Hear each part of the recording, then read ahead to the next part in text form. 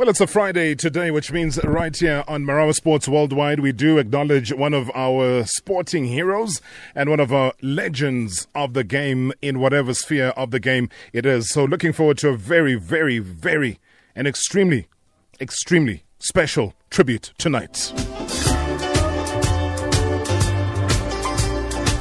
And you talk about tribute, it is a tribute to you as well, that the constant communication between the stations, both Metro FM as well as Radio 2000 continues unabated. 089 110 2000, 089 110 3377. And also not forgetting, as far as the frequencies are concerned, if you're just new in the country, landed today, well, good evening. Metro FM is on 96.4.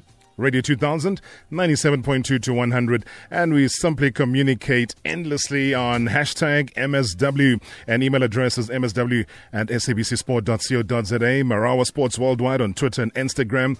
You can still send, I think, Desiree, what do you send, postcards or what do you send, letters, with all of this technology that happens? Good evening, Desiree. Good evening, Rob, and welcome to the listeners. Yeah, I was wondering what Desiree Ellis, the Banyana Banyana coach, does. Is she on Twitter? Is she on Instagram? Does she send postcards? Does she send letters? What does she do? Well, I'm on Twitter, I'm on Instagram, I'm on Facebook. I'm not as active as I want to be, but, a lot of other things keep you busy, so sometimes you don't have time even to go on social media. But do you communicate certain things that you do as a modern-day coach in 2018 on social media? Like right now, you're in camp preparing for the COSAFA Cup. Do you tell your followers what Desiree Ellis as well as the rest of the team is doing? No, Robert, we have a media officer. So the media officer sort of follows us and takes the pics and does the videos and everything else while we're busy strategizing, while we're busy preparing, while we're busy planning. So sometimes we don't have time to go on social media. The time is so short, and before you know it, the first game is upon you. Without a doubt, that is why, as defending champions as well, you are in what kind of group? I mean, I looked at Group A and I saw Madagascar, Malawi, Botswana, and I thought to myself, I wonder what the coach feels. What's your feeling about this Group A? Look, Rob, a lot of people say it's an easy group, but, there's no easy team. I believe that if you underestimate an opponent, you will underestimate the opponent at your own peril. We saw it at the World Cup. The teams that went home. So we want to be on top of our game. We've got footage, so we're already busy analyzing that. Our first game is against Madagascar. And it's the most important game for us before we even think anything further. Then we play Botswana, and I think we've played them often enough for them to know as much as we know about them, they will know about us. And then you have Malawi, who's got Chowinga sisters, top-class striker, Tabita. So we want to be on top of our game, and we want to make sure that we don't only get the 3 points, but, goals win games, that we score and we play well, because this is part of preparation if you want to keep one eye a little bit further ahead on AFCON, and we'll say where we're at. Also, the players that are here, they have their foot in the door, obviously, but that doesn't mean that they're going to be in the AFCON squad, because some players that are not here are injured and others that we couldn't select. So the door is so wide open, but obviously the players that are here playing the tournament need to raise their hands. Now, also talking about raising hands, you come in as the defending champions. What sort of additional pressure does that apply to you, and given the fact that this tournament is going to be at home?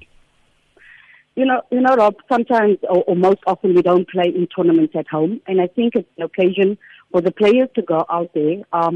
We know Banyana is much loved in South Africa. It's an occasion for the players to go out there and showcase their talent to the fans, and we hope the fans come out in their numbers to be the 12th player. I think when you look at last year's tournament, at times we were under so much pressure, and we managed that very well, and I think the team has grown from that and learned from that, and very focused. The players are very focused, and they know how important this is. It's not just about defending the title, but it's also looking one eye ahead to AFCON, which is very, very close. And a tournament like this at this time comes at the right time for us. And what makes it even more exciting is that, Cameroon has been invited as a guest. So one eye on Cameroon, one eye on Zambia. We're also going to AFCON and be able to measure yourself against them, because we were the highest ranked team in the tournament, and now Cameroon is. So everybody needs to up their game and up the stakes, and we're definitely going out there. We want to defend. Any team that goes to a tournament wants to win it, and we are no different. And we know there is already pressure coming into the national team and pressure to defend as well, but we need to just manage that. Now, having to go down to PE, I know you've gone there nice and early. The tournament's going to be next week when it kicks off.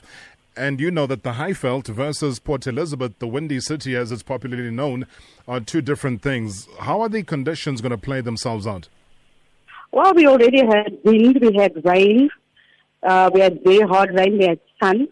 So it's come at the right time for us where, we can work in these conditions. And 2 days ago, it was very, very windy. So the first block of our tactical session didn't go that well. But after that, they adapted really well to the wind. And we wanted to play the type of football we can. And coming early, I think, has really, really helped us in that essence. I know on match day it's the same for both teams. But I suppose coming here early has helped us in that essence to prepare a little bit better than maybe preparing in Johannesburg where the conditions, where the weather, where the fuel situation is all different. I spoke to a couple of the ladies that are doing ever so well, Desiree, playing in the United States of America, and they did promise me and they promised the nation that they are going to be coming down to South Africa for the COSAFA tournament itself. Are they here? If not, when are you expecting them? They're not here yet. They play a match on the 8th. They play away, actually. Then they have to go back to Houston Dash to the exit medical. They arrive in the country on the 11th. But unfortunately, the last flight out is already passed. So they will arrive on match day on the 12th. They will arrive at 12 o'clock. So they'll be part of the warm up, etc., just to loosen up, and definitely available for the next game, which is the game to Botswana. Okay, so not for the first match. I mean, you'll apply a bit of caution given the long haul. No, definitely. We've got to manage that as well. Yeah. And that's why we flew Kaylin in a bit earlier, so that she could acclimatize a little bit better, one of the goalkeepers. And when the training started, she was ready to go. But what do you make of these wonderful opportunities? But not only that, Desiree, the fact that they are playing consistently now, whether coming off the bench or not, but they're getting regular game time at the highest level of football for women in the United States of America. And I'm chatting about Tembi, Linda, as well as Janine, the captain. Well, I've been very impressed. Tembi, I was listening to one of the matches and watching it, and when Tembi got the ball, all the commentators said, "Oh, she's dangerous. Oh, she's dangerous." And you know what Tembi can do. So I think that has really helped the national team, getting that experience, playing at the highest level week in, week out, training every day.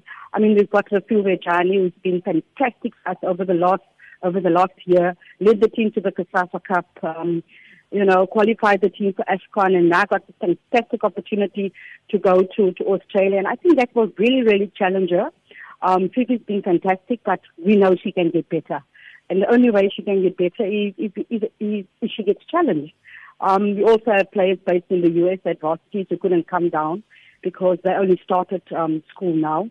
So it really helps that, we've got players playing in top leagues because that can only help the national team. I remember in 2016 when we went to AFCON in Cameroon, 90% of the Nigerians play abroad. 90% of the Cameroonians play abroad. And people say that they don't play as often as we do, but their players play at the highest level. And that is the difference when the players come into the national team. I mean, what do you say now? I mean, given all of these developments, again, Desiree, from the time when you took charge then as a stand-in coach or acting head coach, etc., to where you are now, and you look at the developments, you look at the call-ups, the quality that you have at your disposal, how do you match it? How do you actually describe where you are today in 2018 as far as Banyana is concerned? I think we don't look back, we look forward, and it shows that the consistency of the team. We went to the Cyprus Cup, got our best position since we went. Our best position prior to that was 6 out of 8. And we went to the Cyprus Cup and got 6th position out of 12. So it shows that, with the quality that we have and the exposure that the team is getting, the players are getting opportunities as well because there's an opportunity for them to raise their level. I think over the last 2 years or so, we've played some of the top nations in the world. And as Dr. Chodan said, you know, we've competed, but we've got to go one better and not just compete anymore. We've really got to go the next level where we start really beating these teams. And it is possible with the players that we have, because a lot of the results have been close. But the players themselves know what is at stake. The players themselves know that, you know, they need to really up the game. For a lot of the players, you know, we all have dreams of going to the World Cup. So it's not just the coaching staff and everyone else around that, but it's the players as well. So they know that they also need to up their game. But I must admit that the players have been fantastic. The enthusiasm shown is always great. The team spirit is great. You know, we have supper, we have lunch, we have breakfast. We sit maybe for an hour at the tables and the players just chat to each other. And I think from last year to now, it has really brought the team spirit together. And I think that togetherness has really, really helped us. So I think the team is growing. And with us bringing in some newer and younger players as well to get to the feel of the national team, it can only help us going forward. Oh, it's good to hear. I think it really starts from the top again. Desiree, if you're sounding as positive as you are, I just plead to the people over in Port Elizabeth to do what they can from the 12th up until the 22nd of September to really support the national team. Go out there. If you have never, ever watched women's football ever in your life, and especially watch it live and you're down in that part of the world, you know, please God, go support the ladies. Make sure that your presence is felt, because they will appreciate that, whatever it comes. And we'll certainly keep in touch with you again, Des, and hoping that come the 22nd of September, you'll be there getting the trophy and defending your title like you should. Thank you, Robert. We will definitely try not to disappoint. And thank you very much for always having me on the show. As always, Desiree Ellis, Banyana Banyana coach. Good luck. Thank you so much. Thank you.